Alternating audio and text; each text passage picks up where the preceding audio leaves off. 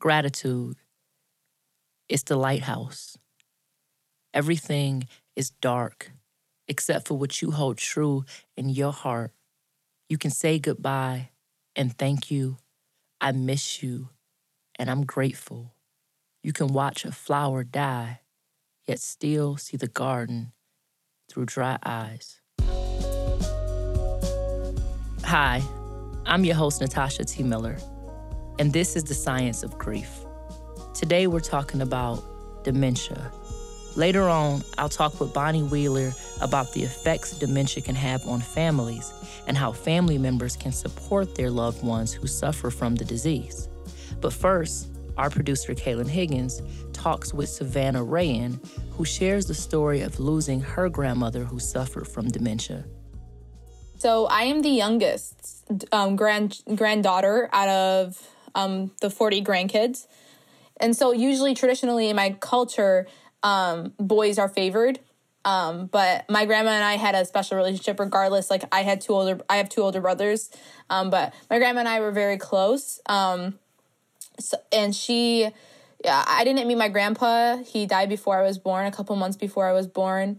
And she had lost her son when I was 5 years old. My father had a twin brother, and he passed away when they were 3. So my grandma went through a lot of hardships in her life, and obviously losing a kid is never easy. I can't even imagine it. So, I don't remember my grandma before because I was 5 years old, so I don't remember her before my uncle passed away. But after, I know it's tradition in my culture for, like, women to wear black, and you're not necessarily supposed to, like, wear makeup or dye your hair when someone like that passes away, like your son, and when you're much older, because my grandma was about 80. So my childhood, it was filled with her still grieving, and kind of, she was just living to kind of live. There was no real purpose for her in her own, because she had lost her son. But and so she had a couple of diseases. She had diabetes, and she had some heart issues, so she wasn't able to fully take care of herself when I was a child. So we always took care of her, watched her diabetes, and that's kind of how we became close. My dad, I would go to her house twice a day, especially in the summer. I would go 3 times a day sometimes, or her apartment. And it genuinely is just like spending time together. And our relationship grew, and I always loved braiding, and she had the most beautiful hair. So I would always braid her hair, and I would sit right behind her, and I would do her hair. And, she kind of like known me as the person doing her hair. And that was when I was younger, before I could like actually help, before I could actually do like things for her. Because when I was still like a preteen, she didn't, if I was to go to her house and it was just me and her, she didn't like it for me to cut apples or anything, because she thought like I was going to hurt myself. But I was like 12, so I could do it. But she just, she was worried about me. And she was like 80, so I was worried about her doing it. And so it was like, but obviously she won because she's my grandma. And she wouldn't even let me plug things in to the outlets because, because she was born in Jordan. So a lot of those things aren't, really reliable. So she was just always worried. And just, so a lot of my childhood, she was sick, and she was getting sicker, and she was diagnosed with dementia, I would say, in about like 2010. And so when that kind of happened, it happened really slowly. And then some points would happen quickly. And it was just really weird because you look at her day by day and it's like, okay, nothing has changed. But then you see her like compared like two years apart, and she's completely different. So a lot of my life was spent kind of, not a normal granddaughter and grandma relationship, which I don't regret at all. Like I'm so thankful for my relationship that I had with her, even if it didn't look like how like a lot of people have their relationships with their grandma. And, we, from spending time with her, and she took care of me, I took care of her, and we did that in different ways for each other. I was her person, and she was my person. So when did you come to realize that it was something that wasn't normal? Since you said, you kind of grew up with it, you thought it was normal. Oh, honestly, up until, like, sometime in high school when I started seeing other grandparents interact with their, like, my friends' grandparents with them, and just seeing that, oh, like, my grandma's taking me out this Saturday, or my grandma bought me this, or whatever it is. And I'm like, wait, your grandma can do that? Like, what are you saying? I was always just like, my grandma makes me laugh. My grandma gives me candy. I do my grandma's hair. Like, those are my stories about my grandma and I. So, but it was never like something I was always focused on. And then I realized, I was like, wait, this is not how it's supposed to be. This disease is taking over. Mm-hmm. Did it come to a point where someone told you that your grandmother had dementia, or was it like kind of putting pieces together, or was it a little bit of both? Yeah, it was putting pieces together for sure. Because, yeah, I can't remember a clear, defined moment when my family and I reacted to the news of her dementia or anything, but it was little by little, you know, and her being less physically able. She was also overweight, so it was hard for her to get around, but then with the dementia, it was even more difficult. So it was little by little her losing abilities and her losing herself sometimes because she just wasn't herself at times because of the dementia. So I think it was kind of like piece by piece. And I know, like, she would always wear black to honor my uncle. And then when she stopped wearing black because we just stopped putting her in black, which would only happen if she forgot. She would never have let that happen otherwise, because she was still grieving.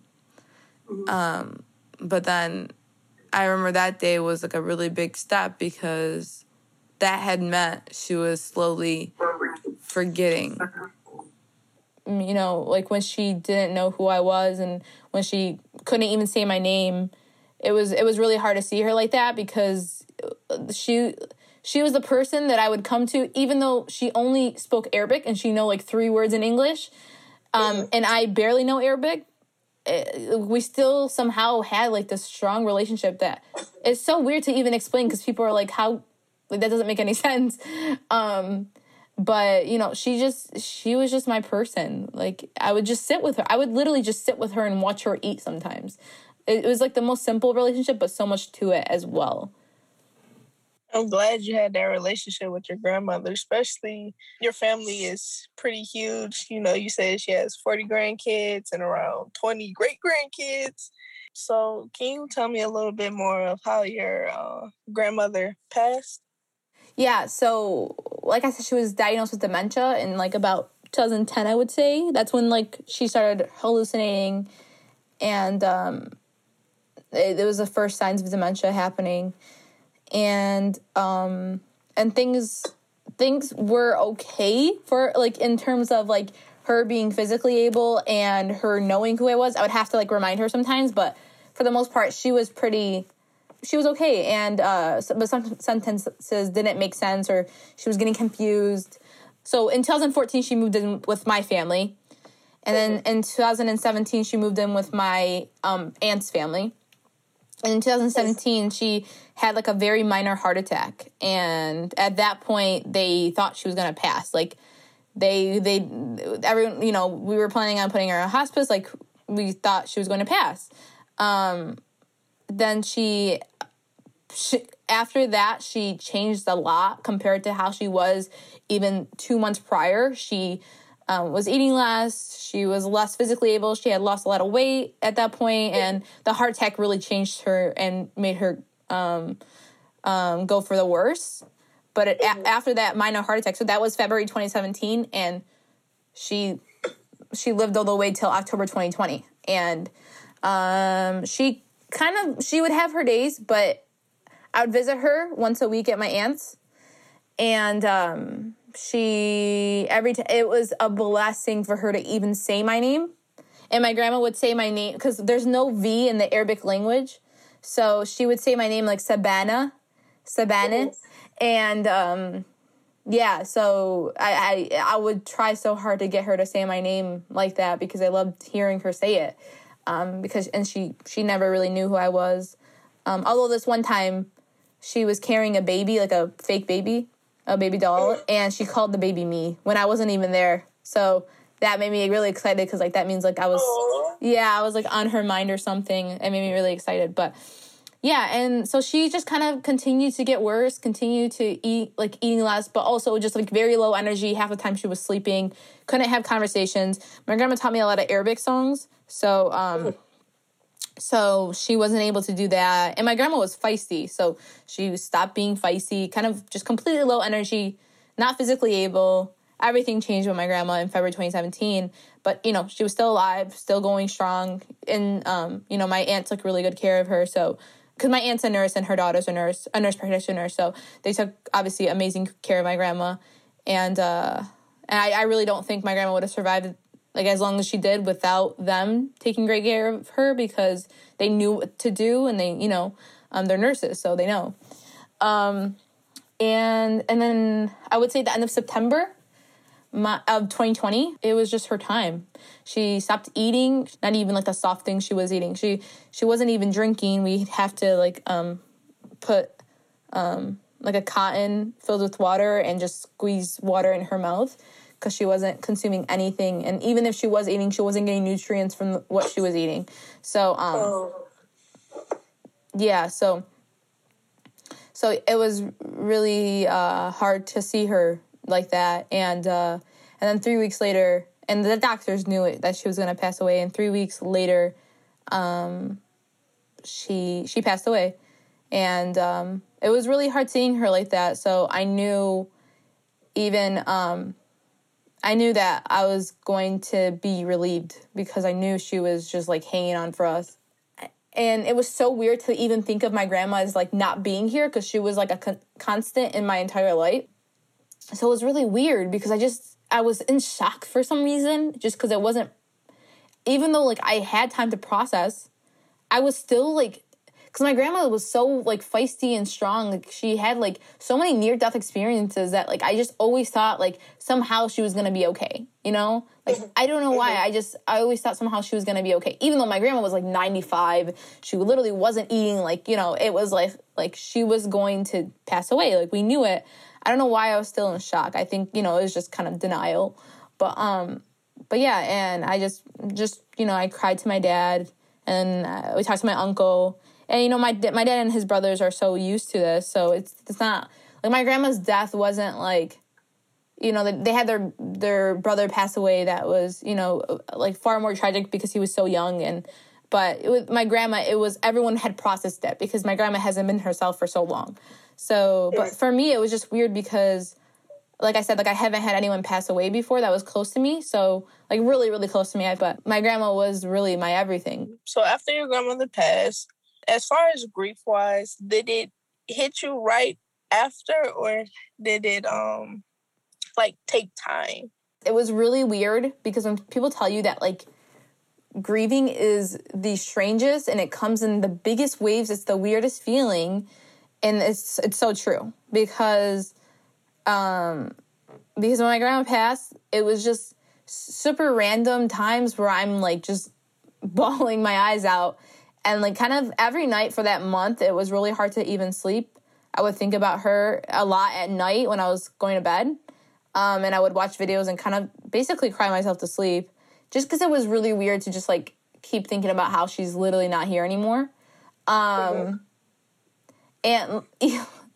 like even today, I literally dinner an hour ago with my parents, we were talking about something else. And then I thought about how my grandma says Savannah, not Savannah, or not, my family says Savannah. But my grandma would say Sabana or Sabana. And I was thinking about that and I just started crying just now, like an hour ago. I was eating my salad and I just started crying. And my mom started crying just because she knows I was really close with her. Things have definitely gotten better, I don't cry myself to sleep every night, but it was hard. And actually another elderly lady, my former neighbor who was elderly, she passed away in January, and she was like my third grandma to me. So it was hard. And also my other grandma has dementia. So just thinking about how like I don't want to go through what I went through with this grandma. And I know that's just going to be terrible for me if I have to see her like that. And I'm expecting that. So that's just another thing, I think about. And I think about my grandma, and it makes it harder too. Do you feel yourself, when you have these thoughts, do you feel yourself getting anxious? Oh, yeah. Especially, it's with my one grandma who passed away, it's like things have gotten a lot better where I'm like, okay, it's okay. Like, I do miss her, but I know it's natural. I know it's a part of life. I know she lived a good life. And I know, she left me so much, in terms of just like love and kindness and teachings. But when I think of my other grandma and how I'm going to go through it with her and how it's going to be really hard to see her get worse and worse, because I know that's what's going to happen. That's the disease. It's not like it's, and I try to have faith, but I've been through it before. So that makes me really anxious. And thinking about my other grandma is really hard, especially because I wasn't as close with her as I was with my grandma who passed away. And it's hard because, my grandma, this grandma that's alive, she got dementia so young. Like my grandma got dementia. My grandma that passed away got dementia when she was older, so it was like more okay. But my other grandma's like 73, and she was diagnosed like a couple of years ago, so she was even in her late 60s. And then I started getting anxious because I think about my parents and how it runs in the family, and I'm like, I don't want to see my parents like that. I don't want to see, and I have so many aunts and uncles who are so old, and I'm like, I don't want to see them like that. It's like such a terrible disease because it's not like it's not like it's only physically hurting you, it's mentally hurting you. But it's not even like, it's not just my grandma not knowing my name. It's like, it ruined her body, it ruined her mind, and it ruined her interactions and her emotions because we don't know what she's thinking. We don't know how so yeah, anxious on all levels, especially for the future, because I know what's coming, and I'm fearful of what might come from this disease. When your grandmother passed away from dementia, how did you cope? What are some things, or what are some thought processes you went through to get yourself out the bed every morning? My grandma lived her life in Jordan. And she came here when she was an adult. My dad came here at 20, and she was in her probably like mid 60s. And I knew that, the life my grandma lived was, she was a mother of 11 kids. She woke up at 5 a.m. trying to do the best for her family. She had to take care of all those kids and take care of her house.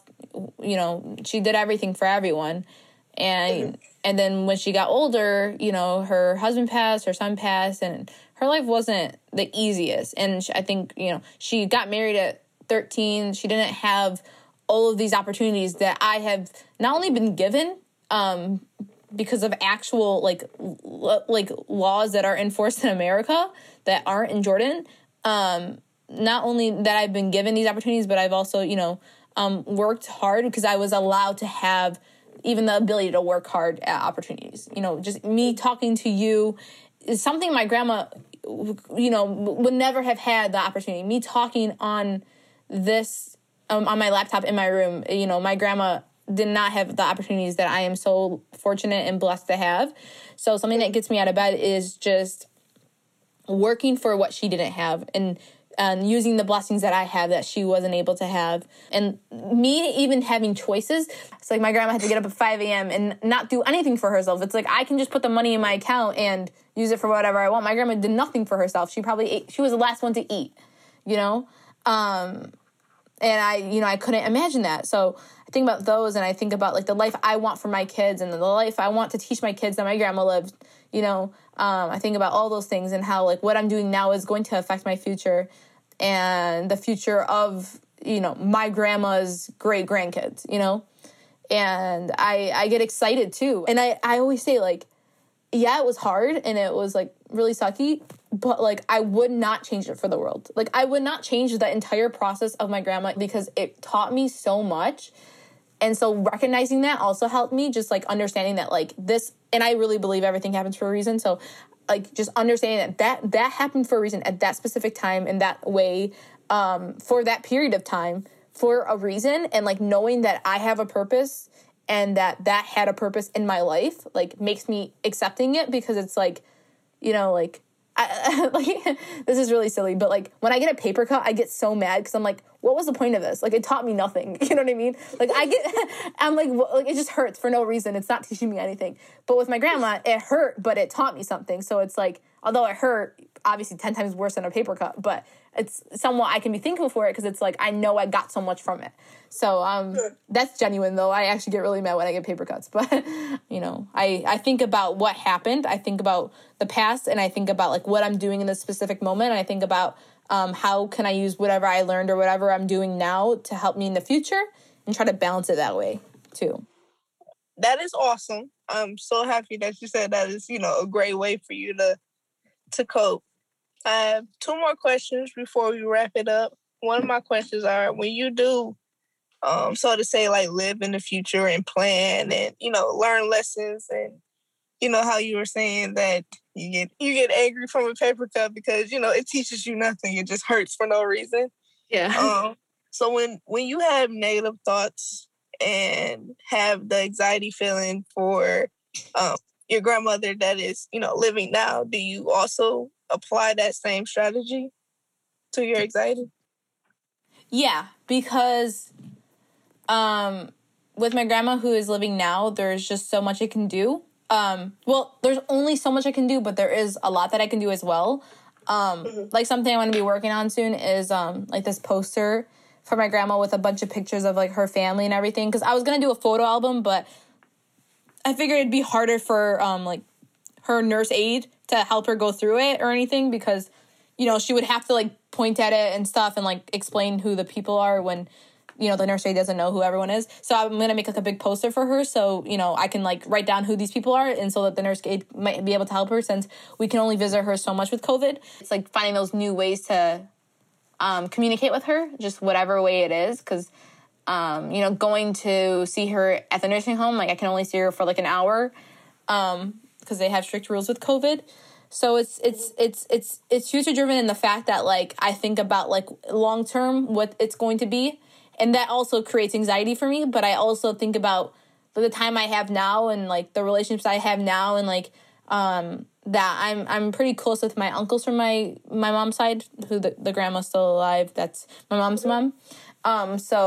So, and I, you know, I like when they tell me stories. I like it when, you know, they explain to me how, like, my grandma felt about me and everything.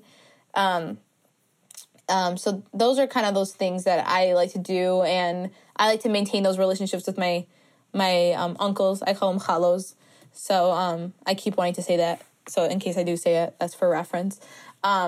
So yeah, so I like having those relationships with them because it, you know, I see my grandma in them. Like my mom looks so much like my grandma, and people tell me I look, yeah. So it's like, I just see my grandma in them, and I know my grandma's in them, and I know she's in me. So even if she, you know, she's here physically, and although she's not here, you know, as much mentally, we can still make the most of it, I think, because there's no point. And like something, because, you know, I'm in therapy, so something that I've just been learning is like, and I knew this before, but, you know, it's a constant reminder, and you have to always work on like these mindsets that you try to maintain, because it's not just something that you can think about once and then go ahead and move on with the rest of your life. So something I try to maintain is like to do what's in my control, and to like, you know, whatever's making me anxious, like start little and do what's in your control. And something that's in my control is taking those initiatives with my grandma and maintaining those relationships. I've learned a lot about myself, and I think a big coping strategy that I've learned is to kind of restructure your thinking and your self-talk. So those are really big things, because I know like one day I woke up and I just was just super down about myself in every regard. And I just started texting myself these things. I think I said something like, oh, you're not special. You'll never be special. I don't know who you think you are, thinking that you are. And And I told my therapist that, and she was just, why do you think that you told yourself that? Questioning my moves and why or why not I do or don't do something. And having that therapy and having someone kind of question it with me, that's really helpful because it doesn't make things seem mindless and one-sided. You know, when you do something and you have someone question it or you question it on a very small scale with a very simple question, you get down to the root of it. So I think that's what's been helping me is just discovering myself better and understanding why I do things, why I don't do things, and breaking down my self-talk and making sure that I'm aware of the things that I'm telling myself. For those who maybe experience something similar to you, like maybe those who lost their grandmother, lost their grandfather, or just anybody that lost anybody, period, what would be something you would say to them? What message would you say to them? It's to not be afraid to feel your feelings. You know, like I cried a bunch during my grandma. I wrote my grandma's speech and like I was excited for it because I was able to express my relationship with my grandma with other people, and I was able to express how I was feeling about it. So don't be afraid to feel it, and don't be afraid to kind of understand what you're feeling so you can look back at it and be like, okay, so this is how much I've grown. This is what I've learned from this moment, and this is what it taught me. And although this was really hard, I got so much from it, you know, like on a personal level and like in terms of like character and growth and everything.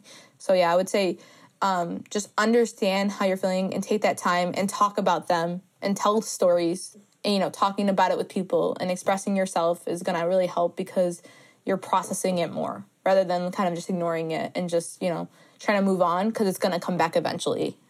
And honestly, to quote Hannah Montana, life is what you make it to some extent. I do think things happen and it's not all in your control, but you can change your own outlook and viewpoint on things, whatever the situation is, whatever cards that you're dealt.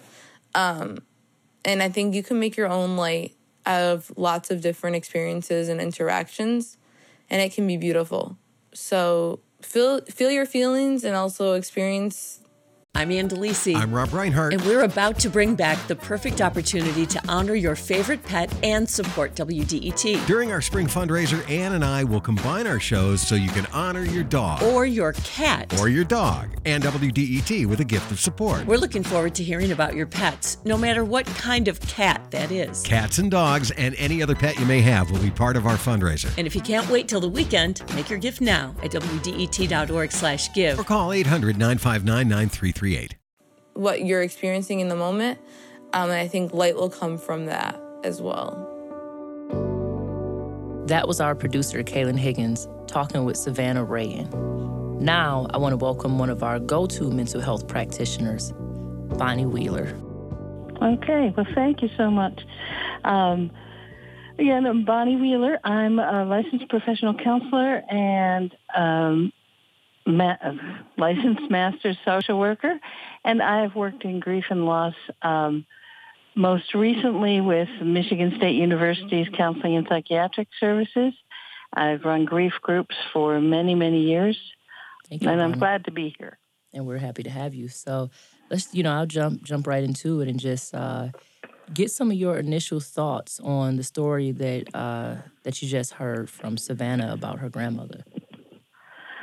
Well, Savannah did such a great job of describing her experience, and I was struck initially by what a lovely relationship she and her grandmother had, and that she gave such good examples of how it is early on in a loss with someone you're really attached to, and then how the further out it goes, the more you feel the healing. And she was wonderfully articulate about that and about how there are those moments that, you just get surprised by a moment where something will make you cry. And it might be just, as in her case, the way her grandmother pronounced her name. She was thinking about it and wasn't crying herself to sleep every night, but there were still those moments where she got hit by that wave of grief. And with Savannah, she was thankful for the relationship, even though her grandmother is gone. She's still learning from it, and that's such a healthy way to approach it. Yeah. So you talked about the stages, and I want to go to the first stage because we're talking about Savannah's grandmother, suffering from dementia, which causes some sort of anticipatory grief. So my question to you would be, for those people out there, those young adults who are just now, again, starting to deal with grief in these different sort of ways, how do you approach anticipatory grief? What do I do if I'm experiencing that right now and I'm looking at somebody I love pass away? I think it's more acknowledging that you're grieving the things that the loved one is losing as they're losing them. I think we don't realize often when we have a loved one who has a debilitating disease of some kind or just is aging out of their body, we don't realize that we're grieving all the little losses that they used to be able to do that they can't do now. An example of that would be one of the reasons I had to delay the call a little bit was I have a 96-year-old relative who's in assisted living, and she called me kind of panicked because she couldn't remember when they were coming to wash her hair. And maybe a month ago, she wouldn't have had that trouble. And she wouldn't have called me panicked. And so there's that almost continual reminder that they're losing little bits of themselves, especially with dementia, which fortunately my mother-in-law doesn't have. But as she's aging, she's losing little bits of herself. And as you're anticipating the actual death of someone, you're also grieving those little losses every time you see them. How do you make the most out of time with people who are slipping away, who may have dementia, when it hurts you? Well, I think you look for those little things that make you laugh, perhaps make them laugh, the little things that you can still connect on. Music, for instance, might be one that you can still connect. I mean, sing one of the old songs that they knew. And often that old memory will come back. Sharing a cookie and just enjoying that with them. Just the little things. And even telling them stories, even if they're not really responding, but telling them stories that about yourself or about what you know about them. Because then, well, first off, with dementia, we don't really know exactly what they still can hold on to.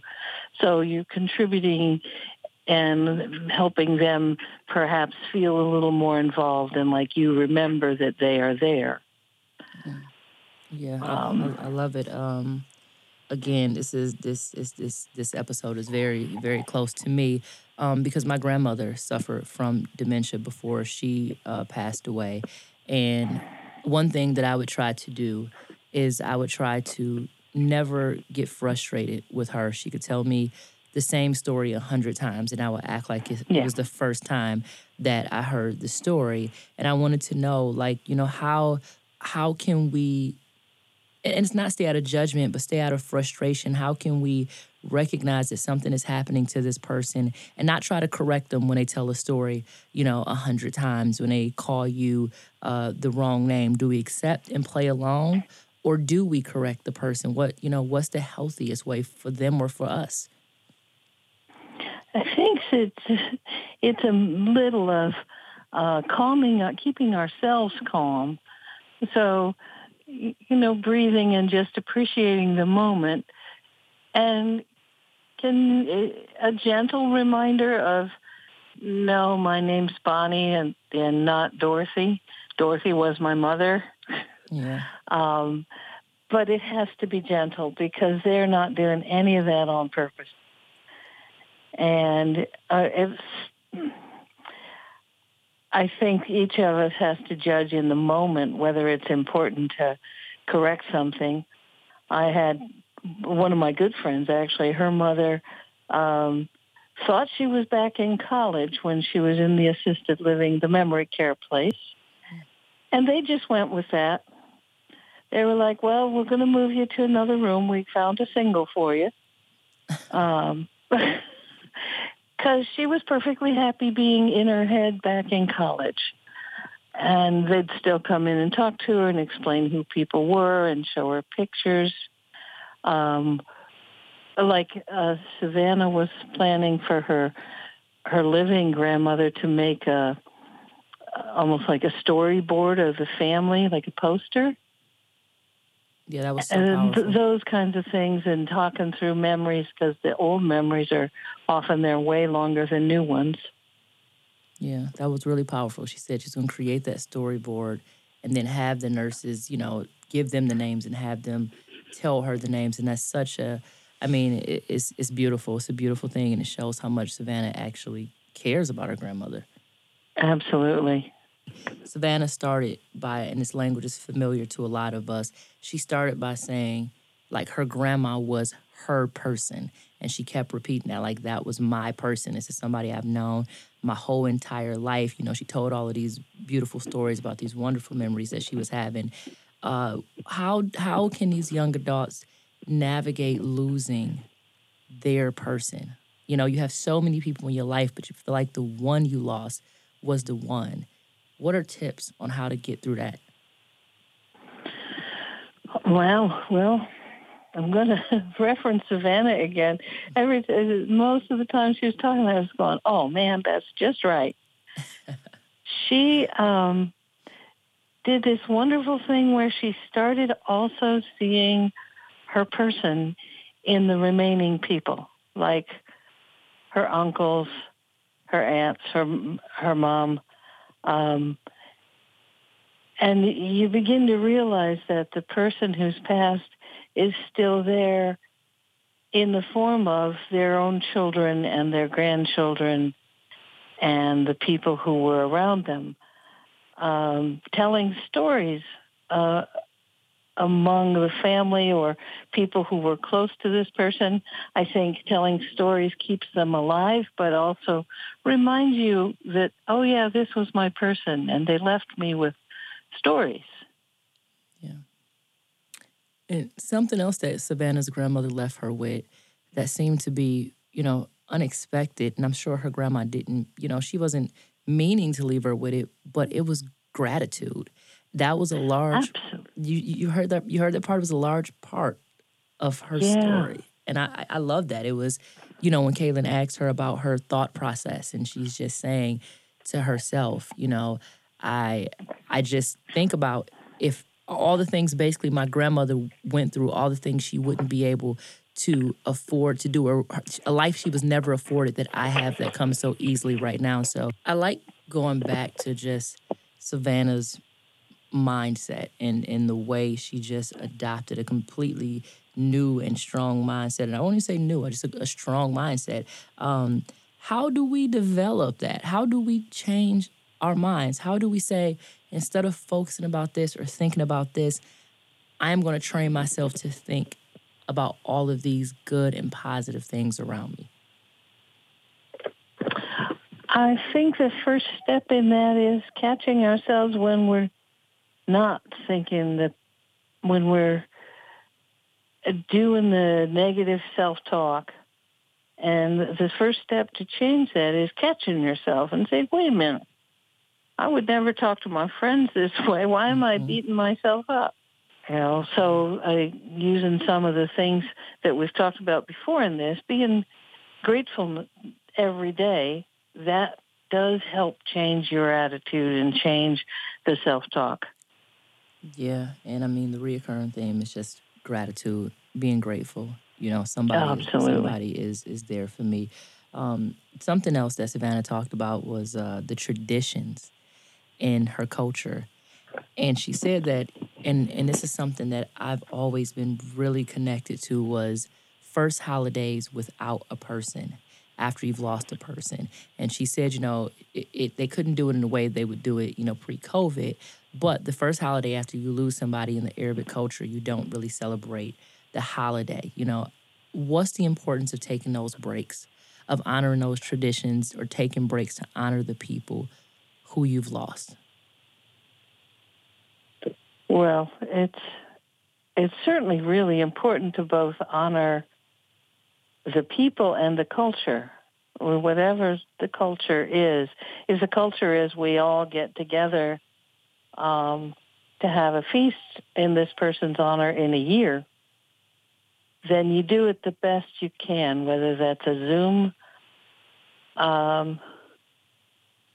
This last spring, I went to a Zoom memorial that was just fabulous. There were like 150 people on the call.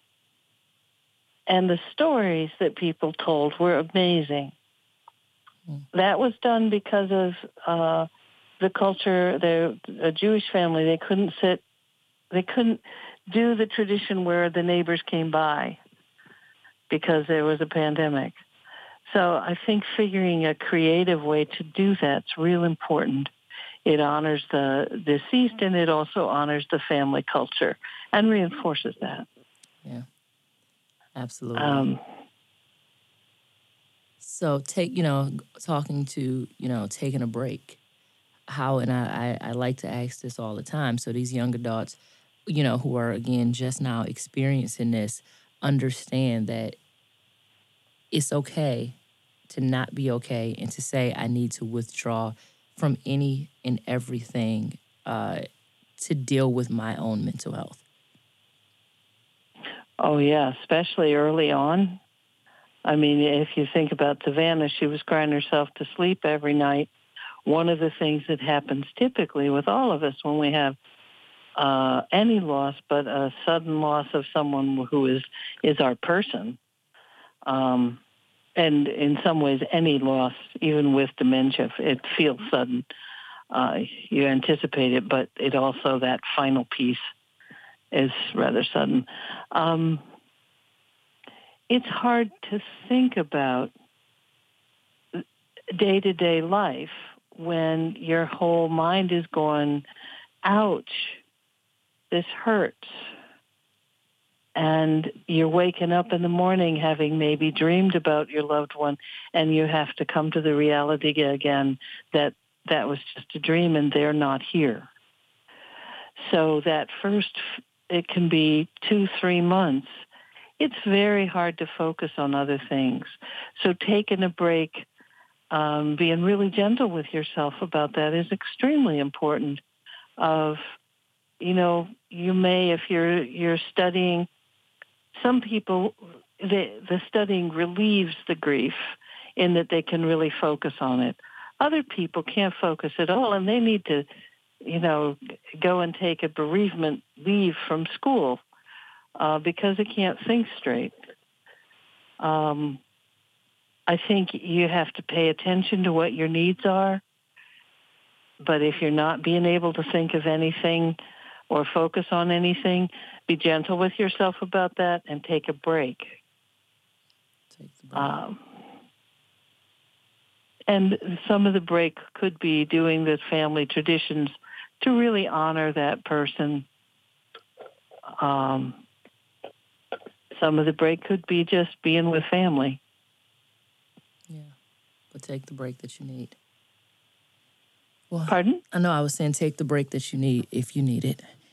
Yeah. Yeah, so, I mean, I think that you've given us, everything in this interview, and I think between you and between Savannah, everybody will walk away with some really amazing and great coping skills. As always, before we get out of here, I always like to ask, is there anything else you like to add? Well, I do think, Savannah, this was a great interview with Savannah, and she mentioned a couple things. One was the reality of what is in each of our control. And I think that mindset of gratefulness, but also giving up those things that aren't within our control. And it's not in our control how other people grieve. It's not in our control as to whether life ends. And accepting, what's in control is how I cope with this and how I move forward and how I learn from this and how I carry the spirit and the love of my person forward in my life with me. This episode was produced by me, Natasha T. Miller, Shameen Sultana, Kaylin Higgins, our executive producer, David Lyons, and our editor, David Weinberg. Theme music by Jordan Davis, with sound design and additional music by Sam Bobian, with additional production support from Patrick Vaughn, Aaron Appleby, Maida Stange, Antoine Scott, and Holly Ann Stewart, who creates our artwork for each episode. If you haven't, check it out at WDET.org. The Science of Grief podcast is a collaboration between Science Gallery Detroit and WDET, Detroit's NPR station, and is supported by the Children's Foundation of Michigan, MSU, FCU, and Science Sandbox.